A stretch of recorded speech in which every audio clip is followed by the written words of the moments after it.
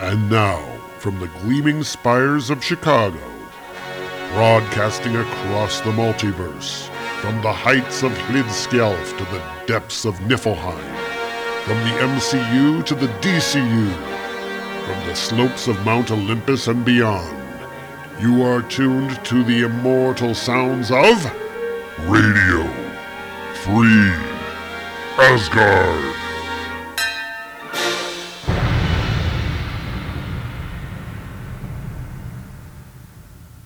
And hello everybody and welcome to Radio Free Asgard. This is episode number 281. We're coming at you, as always, from beautiful Chicago, Illinois. We're a proud member of the Comics Podcast Network and the only Thor podcast hosted by a true descendant of Odin. I had a complaint that I was talking too fast, so we're going to be a little bit more deliberate in our word choice this week, folks. So, I know I tend to get excited and want to get through the show, and you know how it goes. But anyway, I hope y'all are enjoying Spider-Man Homecoming. That's out this weekend, and Pete and I have not seen it. We're not the kind of people who go to see a movie the first weekend usually, but I do think that we might go see it this coming weekend. Of course, at that time, that will be last week by the time this show airs, because we're recording 2 weeks in advance. So anyway, I hope everyone's enjoying it. It looks like a fun movie so far, but of course we haven't seen it, and we'll talk about it some other time when people have had a chance to see it, because we don't want any spoilers around here. All right, so this week we're actually going to be shifting gears again. We've just had, 5 issues of the Girl Thor series, wrapped up the first story arc of that series, and now we're going to move to another location back a year. Just less than a year ago, we covered Thor number 25, which is, of course, Thor Volume 2, and we're going to carry on from there with the next story arc, and so that's what we're doing. It always seems like it seems like a while since we've revisited that, and so we're going to go ahead and move on for a little bit with that. All right, and with no further ado, let's go ahead and move along to our review. Cross the rainbow bridge of Asgard, where the booming heavens roar. You'll behold in breathless wonder the god of thunder, mighty Thor. Indeed, and this week we are looking at the Mighty Thor number 26. Of course, that's volume 2. And we have the cover art is by Mike Mignola, and it shows Thor and the Absorbing Man, and they are both very oddly shaped. They have this sort of weird shaped torsos and little squat legs. And of course, being Mignola, is a very, very stylized. Thor's face is in complete shadow, even though there really shouldn't be a shadow here, judging by the placement of the light, but at least not a deep shadow like the one that's there. This issue came out in August of 2000 and retailed for $2.25. We open up to the splash page where we have Heimdall standing on the Rainbow Bridge. We get a little bit of exposition here to establish the scene. Far beyond mortal man's understanding of time and space, beyond even his wildest dreams of reality, is a place of sublime majesty, an eternal tribute to the aspirations of the gods themselves. Asgard. Such a realm deserves an equally proficient guardian, Heimdall. And Heimdall is standing there with a sword in front of him, as we've often seen him in the past, looking kind of Simonson-y, I have to say. With extraordinary senses that are virtually limitless, the mighty sentry is able to detect the approach of any who draw near, be they foe or friend unsurpassed. And we get a double-page spread here for the splash. The Mighty Thor, Home. Dan Jurgens was the writer. Eric Larson did the breakdowns, and Claus Johnson did the finishes. Eric Larson here drawing very much in the style of Johnny Romita Jr. Gregory Wright did the colors. RC and Comic Crafts West Abbott did the letters. Tom Brevoort was the editor, and Bob Harris was the Imperial Overseer. And Thor lands on the Rainbow Bridge, and he is accompanied by the Recorder, who, as everybody recalls, was pretty much smashed into goo last issue, so it's odd that he is intact now, but I imagine that we will be hearing the story of that. And Thor says, "Hath thy mechanical eyes ever beheld such grandeur as Asgard doth offer, Recorder? Truly Thor's heart soars to be again within the shadows of the realm eternal and her intrepid protector Heimdall." Statement: Asgard's beauty is well documented by a neutral observer of events such as myself. Conclusion: describing it as a kingdom without equal is quite appropriate. And Thor goes up to say hello to Heimdall, and he says, "Heimdall, my friend and fellow warrior, I pray thee smile, for the news I speak of is good indeed. Not only is Thanos defeated," yes, he was defeated by Spoogie Tears last issue, if you remember, "but Tareen is safe with Tananile and the colonizers. Why, even the Recorder hath been repaired. The time for revelry and merriment hath come." And Heimdall is still gloomy. He says, "Nay, I fear not 'tis so, Odin's son. Thou art troubled, sure. Speakest thou of why? Doth some new threat loom over us all? 'Tis not the place of one so lowly as I to inform thee, Thunder God. I bid thee hasten to thy father's chamber. There shalt the news be learned." And Thor looks shocked, and we get a close-up of his very toothy grimace here, and he says, "By the thousand threats of Ragnarok, the concern in thy voice is alarming indeed. To my side, Recorder, 'twould seem Odin might be imperiled." And they go rushing off into Odin's castle, where they are confronted by Balder, Sif, and Frigg. "Frigga, Balder, my lady Sif, where is the giver of justice and wisdom of all the 9 worlds? Where is Odin?" "'Tis apparent that Thor knowest not, mother. As thou art the wife of Odin, the job of informing him doth fall upon thee." "If some calamity hath befallen my father—" "Sheathe thine anger, Thor, for Odin lives. Over the last few months he hath suffered greatly at the hands of the dark gods and the poisons of Terrakis. Thus must he now replenish his might and renew his spirit as only he can." "Thou speakest of the Odin sleep?" says Thor. Query: is that not the slumber which grants Odin life eternal and power everlasting? "Aye," says Thor. "The deepest of sleeps from which he cannot be awakened, even if Asgard doth stand on the brink of destruction."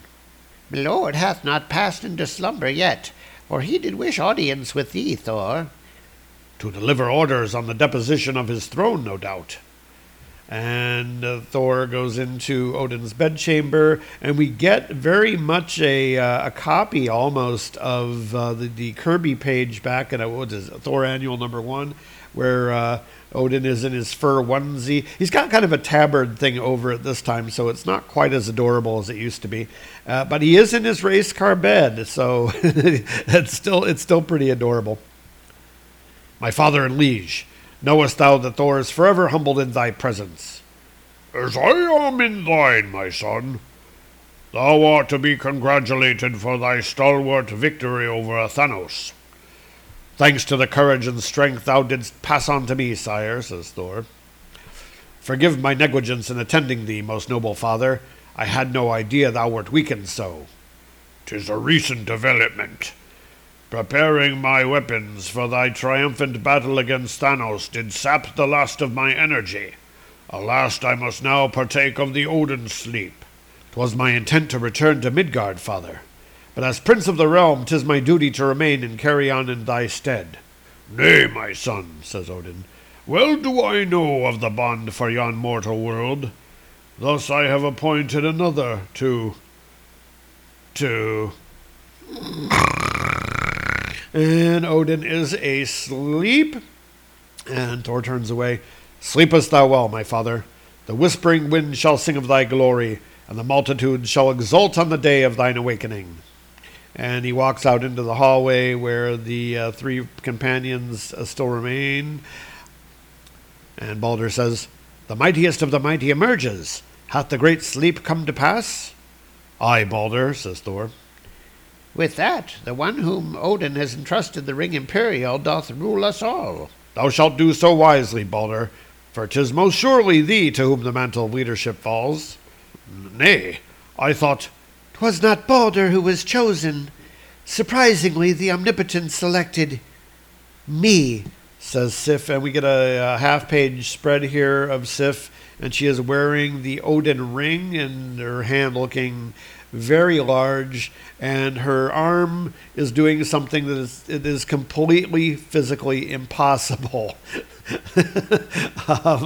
It's not the greatest panel here. Even Kirby didn't stretch anatomy quite this far. And she looks a bit chagrined to be wearing the Odin ring on her very, very long fingers. Her fingers are actually as long as her forearm, which, that's a bit odd. Beauteous Sif, thou wearest the ring imperial. 'Tis most passing strange indeed. Have a care, Thunder God, for though woman I be, I too have spilled blood in Asgard's defense. 'Twas not my intent to slight thee.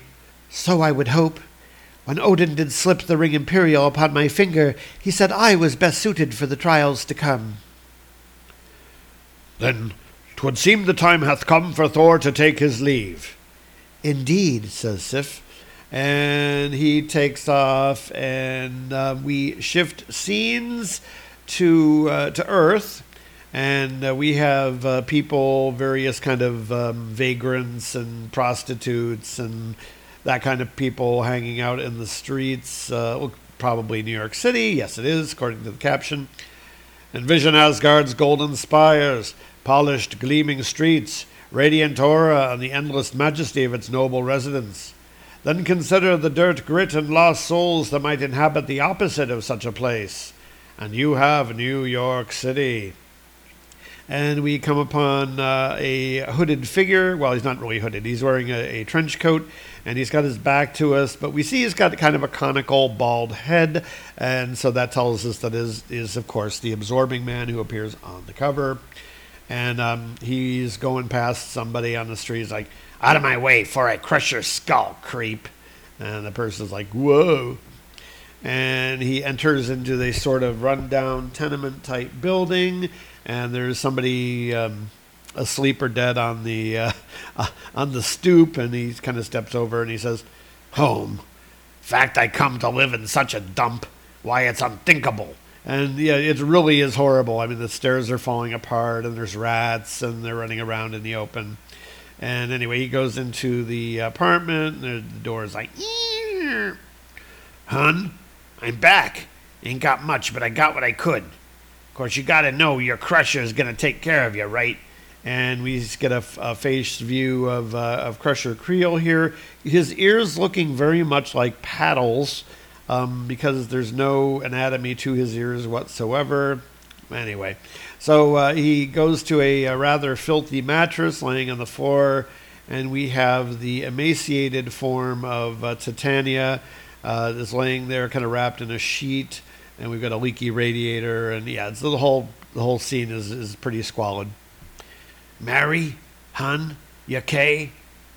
Crusher, is that you? And he has some sort of, he's got a bottle of aspirin, and he's trying to make her drink the aspirin. Okay. Here you go, hun. This'll make you feel better. Because people drink aspirin all the time. That and his aspirin was pretty much all I could swipe. And I hate to say it, but he did actually feed her the aspirin. That is, yeah. It wasn't something else, so it was aspirin and aspirin. "Take lots of them and maybe you'll feel better, Kay?" "No, Crusher, I'm hurting bad, honey. It's too late. I think I'm going home, Crusher. I think I'm going home." "No, don't never say that. Never." And it looks like the Absorbing Man is going to cry. "The cancer's dug in deep, Crusher. Only thing that can help me now is a hospital." "How?" says Crusher. "We're broke and we got no insurance. And the minute you set foot in the joint, you'd get arrested." "Crusher, honey, if we don't do something soon, I'll end up dying in this rat-infested dump of a..." "Mary?" And She coughs up blood on her hand, and Crusher's like, "That tears it. I'm going to get you all the help you need, honey. I swear it." And we get another close-up of his face looking really angry. And we shift scenes, and we have Thor flying over the city, flying down into an alleyway to change back into the form of Jake Olsen. Yes, he is still Jake Olsen at this point in time. And Thor says, "Midgard fair. Elated though I was to walk among the fabled streets of Asgard, the lively sights of New York City are ever endearing as well. Too much time hath passed since I last pursues the matters and affairs of my mortal guise. Jake Olsen," as he changes back. And we then shift scenes, and Jake was standing in somebody's office, obviously somebody named Mr. Ryan, and he's looking for his job back as an EMT. "What do you think I am, Olsen, an idiot?"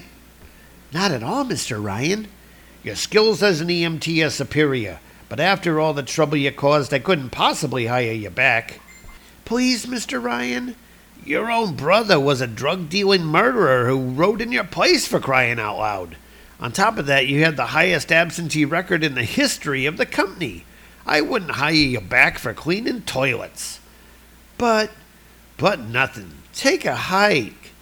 "But that's just where I'm going to kick you if you don't ship out." And we hear a voice coming off from the side of the panel. "You do me a huge favor by rehiring Jake, Thomas." "Demetrius?" So yeah, it's Demetrius and his sister. "Along with my sister Christine. She's the one who got me inside so I could nail your brother in the first place, Jake. What you say, Thomas? How about doing a cop a favor and bringing Jaco back on board?"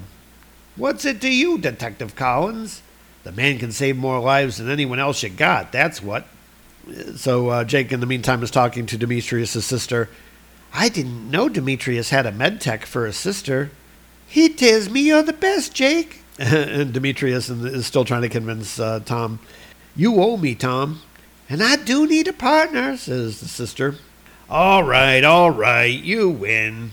And we shift to inside the hospital, and we have a couple of familiar faces here. We have Keith Kinkaid, who somebody on the Facebook group had asked about recently. I believe that was Gene who'd asked about that. And Jane Foster, who we've seen recently in a very different type of role. And Keith says, "I don't know about you, Jane, but I can't wait to dine at La Chateau tonight." "Me either, Keith. Seems like we haven't been out in ages." "You lovebirds are too much." And that's Hannah. And of course, we now have the absorbing man. He is entering into the hospital. "You in charge here, missy?" And Hannah says, "I'm Hannah Fairmount, and all I handle are admissions. Do you have an emergency, Mr. Creel? And yeah, I got me an emergency. My wife needs a doctor, and she needs one now." "I'm sorry, but we can't do house calls. Bring your wife in, and we'll take very good care of her." "No, that ain't possible. If Crusher Creel can't walk out of here with a doctor, then the absorbing man will." And he rips his shirt off, and he pulls his giant ball and chain out from under his coat. How it didn't show from under his coat before, I will never know. And he takes his ball and chain, and he smashes Hannah's desk with a bract. And Hannah's like, "Good heavens." So Creel grabs Jane by the arm, and he's like, "You're a doc." And Keith Kinkaid leaps at the absorbing man. He's like, "Unhand my wife, you monster." "I didn't want to hurt nobody." And then he bashes Kinkaid in the face with a ball and chain. That cannot have felt good. And maybe that's why Kinkaid has been written out of the series. You phony money-grubbing docs are too high and mighty to get out and really help people. So if we got to do this the hard way, it's your fault. And so he drags Jane Foster off with him. Keith is laying on the ground, and we don't see what his face looks like after being bashed with a ball and chain. But Hannah's like, "Keith, this is emergency admissions. We need help, and we need it now," she says on the radio. "Police, firemen, even the Marines if you have them." And Jake hears that, and he's like, "Is that Hannah?" The absorbing man just tore through here. Heimdall's eyes, says Jake. Let's go. But we haven't been officially dispatched to... Christine, we're going. And the two of them go running off, and she's like, Demetrius told me you didn't do things by the book. You check things out inside while I scope the exterior. And be careful. The absorbing man can take on the properties of anything he touches. He's deadly. And we get an ass shot here of Christine. She goes running in. Olsen barks out orders like a drill sergeant. Everyone okay in here? And, of course, not everybody is okay. And we have a person wearing a Captain America shirt in the foreground for some reason. And Hannah's like, no, Dr. Kinkaid is... Oh, geez, look at him. I wish Jake was here to handle this. Jake Olsen is back, says Hannah. Because, you got to have your priorities. And Jake goes running off into an alleyway. And we see that the shadow on the wall is actually that of Thor, which I assume is artistic license, but he picks his fist up to bang on the ground, and he says, the absorbing man may be too much for me to handle, but not too much for... And he's interrupted by a voice that says, you! Get out of my way, Torp! And it is, of course, the absorbing man, and he is carrying Jane and goes rushing past, knocks Jake on his ass, and Jake goes, ugh! Put her down, Creel. You know me? Well, you should have knowed well enough to stay out of my way. And he swings his ball and chain at Jake, and Jake is knocked back. Somehow it doesn't look like he got hit by it, so I don't know why. Jane is like, Jake, you've returned. Oh, you hurt him. Put me down so I can help him. And so Creel has got her over his shoulder, and we get an ass shot of Jane as well. And Creel goes running off. Not a chance, lady. I got someone who needs help a lot more than he does. Besides, only help he needs now is probably from a mortician. And we get a little bit of thought bubble sear from Jane, and she's like, oh, Jake, without your help, I'm as good as dead. Next issue, Life and Death, and that is the Mighty Thor Volume 2, number 26, and of course we'll be talking all about that right after this message.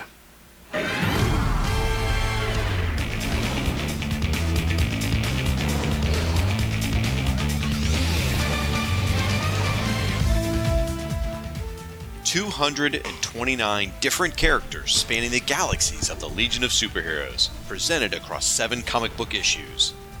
A new miniseries as part of the Who's Who podcast. To handle this many characters, the irredeemable Shag is bringing in a ringer, or maybe we should call them flight ringers. Who's Who in the Legion of Who's Who in the Legion of Who's Who in the Legion of Superheroes? The Legion of Superheroes. in the Legion of Superheroes. The Legion of Superbloggers team up to present Who's Who in the Legion of Superheroes, a 3-episode miniseries in 2017, part of the Who's Who podcast on the Fire and Water Podcast Network. Long live the Legion.